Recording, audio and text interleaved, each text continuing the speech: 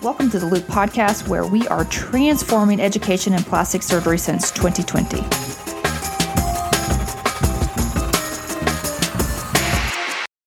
Hello, everyone. Welcome to another in-service review by the Loop Podcast. Today's episode is a review of both microsurgery and the flaps section. This is a supplementary episode and not meant to be a comprehensive review.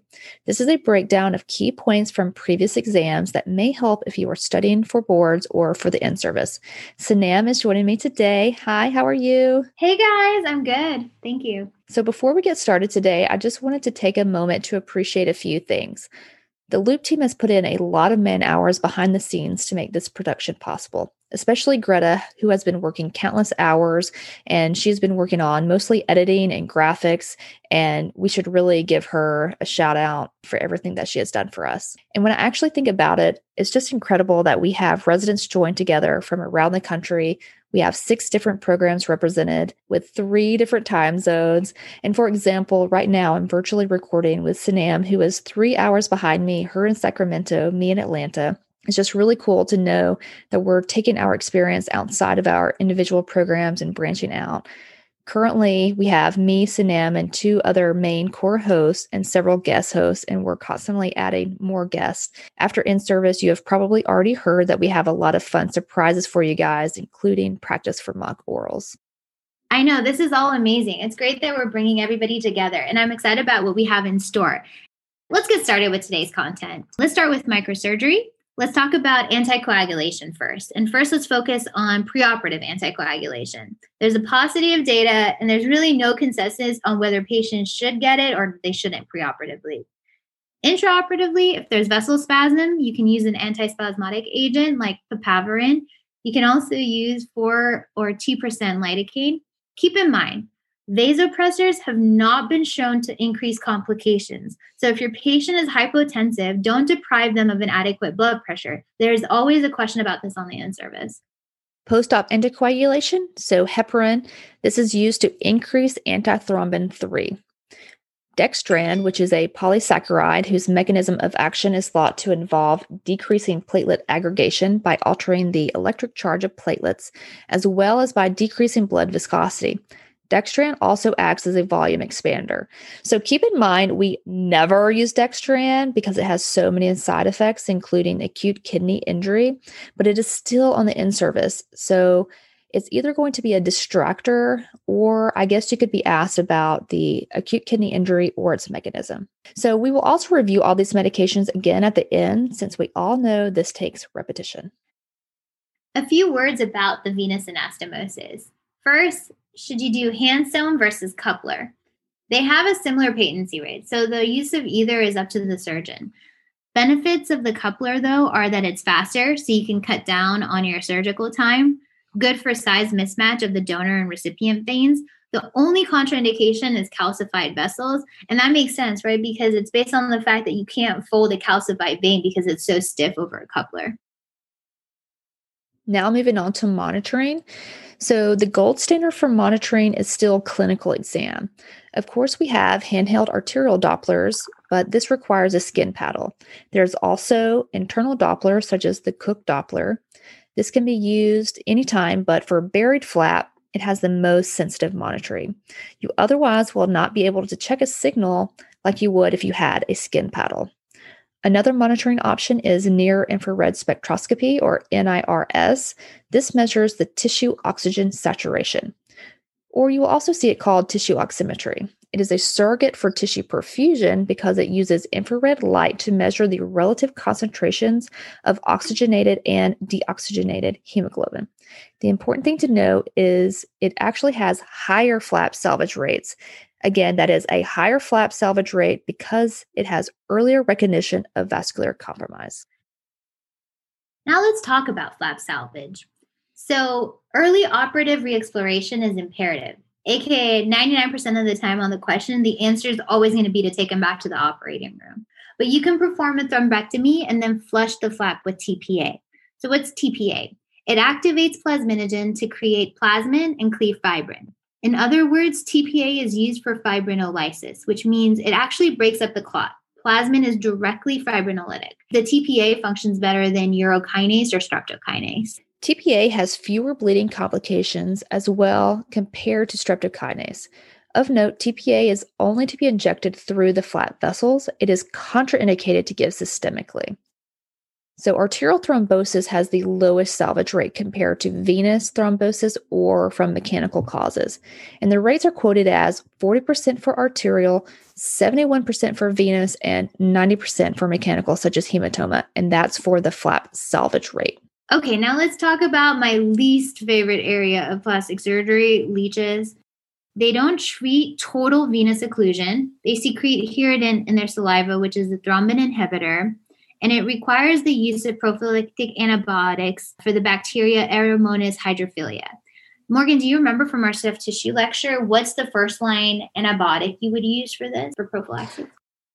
Yes, of course, it's a fluoroquinolone. And remember, if the patient is a child, you must use a third generation cephalosporin. Okay, now let's move on to a separate topic. We are combining the flap section since it is also a small section. First in this section is local flaps. Local flaps can consist of rotational flaps, advancement flaps, an example being V to Y advancement, bipedicled flap, or a keystone flap, or transposition flaps. Example would include Z-plasty, rhomboid flaps, or bilobed flaps. Before we move on to individually talk about all these flaps, it's really important to separate some stuff out in the beginning. One thing to keep in mind is that the rotation flap or advancement flaps have the benefit of being able to be re-rotated or re-advanced, whereas transposition flaps, you can't do that. So if you're designing a local flap to cover a pressure sore, for example, you want to be able to re-advance it because these have a high reoccurrence rate at about 70% despite your best efforts. The other thing to know is also the difference between a rotation flap and a transposition flap. Both of them are a pivot flap, right? They're pivoting into the defect. The difference is the transposition flap, in order for it to pivot into the defect, it jumps over healthy tissue.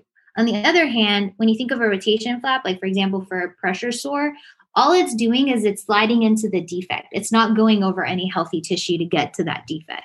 Good to know.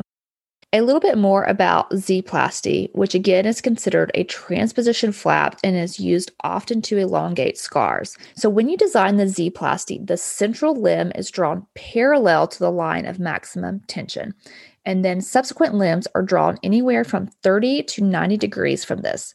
The wider the angle, the greater the elongation, but it will be at higher tension. Now let's talk about the question that everybody loves to ask, whether you're in the OR or you're on your in-service. How much length do you get with a Z-plasty? It depends on your angle. A 30-degree angle gets you about 25% increase in length. A 45-degree angle, 50% increase. A 75-degree angle, about 100% increase in length. And a 90-degree angle gets you about 120% in length. So the sweet spot is 60 degrees because it usually gives you adequate lengthening at about 75% without causing too much tension. After local flaps, we have regional flaps. This could be a propeller flap or a pedicled flap. Let's talk a little bit more about each one. So a propeller flap is a fasciocutaneous flap based off of a single perforator, and it's more of like a freestyle design. You rotate about 180 degrees. So because of that rotation, it's prone to venous congestion. And if it happens intraoperatively, the venous congestion, then you can dissect back to the source vessel and free up the attachments. You could also use venous supercharge, and you can also replace it inside too and do a delayed reconstruction, but it's still susceptible to congestion. Let's move on now to named pedicled or free flaps. Pedicled, again, being a regional option, and free flap for distant soft tissue coverage. Let's start with defining the Mathis-Nahai classification. Keep in mind this is specific for muscle flaps. Type 1 has one dominant pedicle. An example would include the tensor fasciae lata flap, or one head of the gastroc, or the rectus femoris. A type 2 flap has one dominant pedicle and one minor, basically segmental branches. The difference between a type 2 and a type 5 is that in a type 2, the minor pedicle cannot supply the whole muscle. So you need that dominant pedicle. But in a type 5, you can actually have your flaps survive based off of their segmental branches. And the example for a type 2 would be your gracilis, soleus, and trapezius. Type 3 has two dominant pedicles, and keep in mind, this means the muscle may be split to preserve muscle function. Examples would include the gluteus, rectus abdominis, and serratus. A type 4, which is solely based off of segmental branches. Examples of that would be a sartorius or a tibialis anterior flap. There seems to always be a question about the sartorius being a segmental blood supply, so take note of this. Sartorius, type 4. Sartorius, type 4. Sartorius, type 4. Hopefully that was annoying enough for that to stay in your brains. Type 5, so this is one dominant pedicle and also a minor pedicle that is able to supply the entire muscle. An example would include latissimus and also the pectoralis major. Now we're going to go pretty quick through a lot of various flaps. All of these can be used regionally or as a distant free flap. Let's start with the upper extremity donor sites, the radial forearm flap. Okay, the one thing to remember about the radial forearm flap is that if you're going to use it, you have to perform an Allen's test prior to harvesting, because obviously you're taking the radial artery and you want to make sure that your palmar arch is ulnar dependent and it's not relying on that radial artery. And you can take this flap as an osteocutaneous flap as well. Next is the posterior interosseous flap. So this is a septocutaneous island flap based on the posterior interosseous artery raised from the posterior aspect of the forearm. It can be used as a regional flap to cover defects of the elbow, of the antecubital fossa, or the proximal volar forearm. The posterior interosseous artery is found between the extensor carpi ulnaris and the extensor digiti minimi. It can also be based off retrograde flow due to the anastomosis between the posterior and the anterior interosseous arteries in order to cover defects of the wrist and hand. Then there's the anterior interosseous flap. Pretty obvious. It's based off of the anterior interosseous artery. The pedicle is found between the flexor digitorum profundus and FPL, or flexor pollicis longus. Next, the lateral arm flap. So the pedicle is the posterior radial collateral artery. Last year, they asked the pedicle location, which is between the lateral head of the triceps and the brachialis. The skin paddle can be 12 by 16 centimeters, and you can actually close the donor site primarily. So this is why a lot of people love this flap, that you can just close the donor site. You can also use it in reverse. So the reverse lateral arm flap flow is from the recurrent radial artery, and this is used for elbow or antecubital fossa coverage. Now let's talk about lower extremity donor sites. You have the anterolateral thigh flap, commonly known as the ALT flap. The pedicle is the descending branch of the lateral femoral circumflex. There's perforating branches through the vastus lateralis and rectus femoris muscles, and occasionally through the intermuscular septum. It's a workhorse flap, it has a long pedicle, and it can potentially be used as a chimeric with muscle such as vastus lateralis or bone. You can use it when you need to cover a large defect and you can provide good bulk. And it can also be a sensate flap. You can take the lateral femoral cutaneous nerve. So next is the tensor fasciolata flap. The pedicle is the ascending branch of the lateral femoral circumflex artery, and this can be used as a pedicle flap for abdominal wall reconstruction. Moving on to the gracilis flap. That's the medial femoral circumflex artery, which is a branch from the profunda between the adductor longus and the adductor brevis. The arterial supply of these three flaps makes sense if you think about where they're located. The tensor fasciolata and the ALT flap are on the lateral portion of your legs. That's why they're coming from different branches of the lateral femoral circumflex. And the gracilis muscle is running on the medial portion of your thigh. So that's why you have the medial femoral circumflex supplying it. And when you harvest this flap with a skin paddle, it's called a tug flap or the transverse upper gracilis flap. The muscle is small. It's about 5 to 6 centimeters in size, and it has a short pedicle. It's the workhorse flap for functional muscle transfer, so think facial reanimation. So you should know that it's innervated by the branch of the obturator. Next is groin flap. So the pedicle is the superficial circumflex iliac artery, or the SCIA, and this can be free or pedicled and is fasciocutaneous. And you have the gluteal system, which the pedicle comes from the internal iliac vessel and exits through the greater sciatic foramen. Now you have to think about two different kinds of flap. The first one is the S-gap, or the superior gluteal artery perforator flap. As the name implies, it's superior. So the perforator, the superior gluteal artery, travels superior to the piriformis and inferior to the gluteus medius. In contrast, The inferior gluteal artery perforator flap, or the IGAP, the artery for that travels inferior to the piriformis. So the superficial sural artery flap is based on the medial sural artery. It is a thin fasciocutaneous flap, but has a fairly short pedicle. You can reverse this due to the connection between the medial sural artery and the peroneal artery and make this a regional pedicled flap and cover the distal third of the leg. There's a major problem with this, though, because it frequently has venous congestion, requiring delay or leech therapy. The lesser saphenous vein is the primary drainage.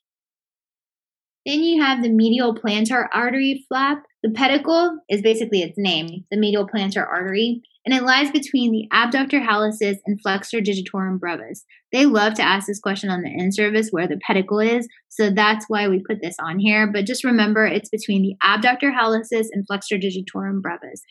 This is usually pedicled to cover the heel to replace like with like using sensate glabrous skin onto the weight-bearing surface. Now onto trunk donor sites. First, the latissimus dorsi flap. We should all know this one. The dominant pedicle is the thoracodorsal artery. It can be free or pedicled. You can use muscle only or musculocutaneous. It's commonly used for chest wall reconstruction or free to cover large defects. TDAP, thoracodorsal artery perforator flap. That's when we harvest it as a perforator flap. It has a long pedicle and large cutaneous territory. The skin paddle can be from 18 centimeters wide and up to 55 centimeters long, and it can be harvested on a single perforator. And the pedicle is the descending branch of the thoracodorsal artery. And again, it can be harvested as a chimeric flap with muscle and or bone. So next up is the subscapular system, and this can give rise to several flap variations. Most importantly is the parascapular flap. The pedicle is the descending branch of the circumflex scapular artery, and it emerges from the triangular space. And this space is the teres minor, the teres major, and the long head of the triceps. This is important since you do not have to divide muscle to harvest this flap. So if the question asks which fasciocutaneous flap is best for, say, a bodybuilder that is concerned about taking a muscle, the parascapular flap has the most reliable septocutaneous perforator coming from the triangular space and not from muscle. And again, you can take this as a chimeric flap with skin, subcu, scapula, serratus, rib, or latissimus. And then the also familiar trapezius flap, that's a Mathis in the high tide too. It's principally supplied by three vascular sources. You can get it from the transverse cervical artery, the dorsal scapular artery, or the posterior intercostal artery branches. Next, the rectus. So this can be based superiorly off the superior epigastric artery or inferiorly off the deep inferior epigastric artery. And it can be pedicled or free, can be used as a musculocutaneous flap with various skin island designs, including TRAM or transverse rectus abdominis, vertical or VRAM, which is vertical rectus abdominis, or ORAM, which is oblique rectus abdominis. There are variations on this, including muscle-sparing free tram, where only a small cuff of muscle is taken around the pedicle, versus deep, which dissects out the perforators, sparing the rectus muscle. Taking the entire muscle has donor site morbidity with frequently a resultant bulge in this area. As you know, we frequently use this for breast or chest wall reconstruction, either pedicled or free, but it can also be used to cover defects of the groin or the perineum.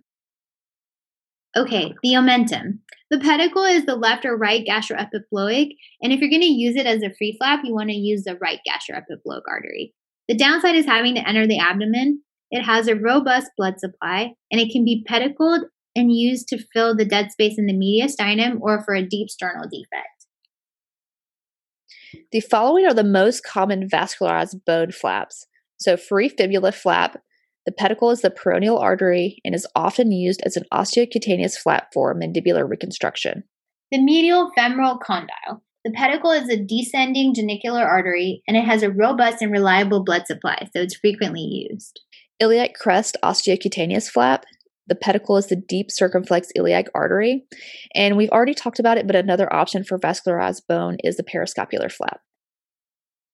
Of course, that was by no means a comprehensive list of flaps, but it did include all the ones you will likely see on the in-service exam. We basically covered this in the chest wall lecture, but also included in this section for flaps is always a question about a chronic wound in an irradiated field. And the best option is debridement followed by transfer of healthy, non-radiated tissue. Keep in mind you should biopsy first to rule out reoccurrence or malignancy. That has completed the content portion of this episode. Let's finish up with a rapid-fire pharmacology review from the microsurgery portion. All right, what about aspirin? This is an acetylsalicylic acid. It inhibits COX-1 and 2 or cyclooxygenase 1 and 2. So it therefore blocks thromboxane A2, which is a platelet aggregator and a vasoconstrictor. It also blocks prostacyclin. Hirudin from the leeches. Oh, gross. Direct thrombin inhibitor. Remember, thrombin converts fibrinogen to fibrin, creating clot formation, so this blocks that. Heparin. It increases antithrombin 3, so it indirectly inactivates thrombin, and it also inactivates factors 9, 10, 11, 12.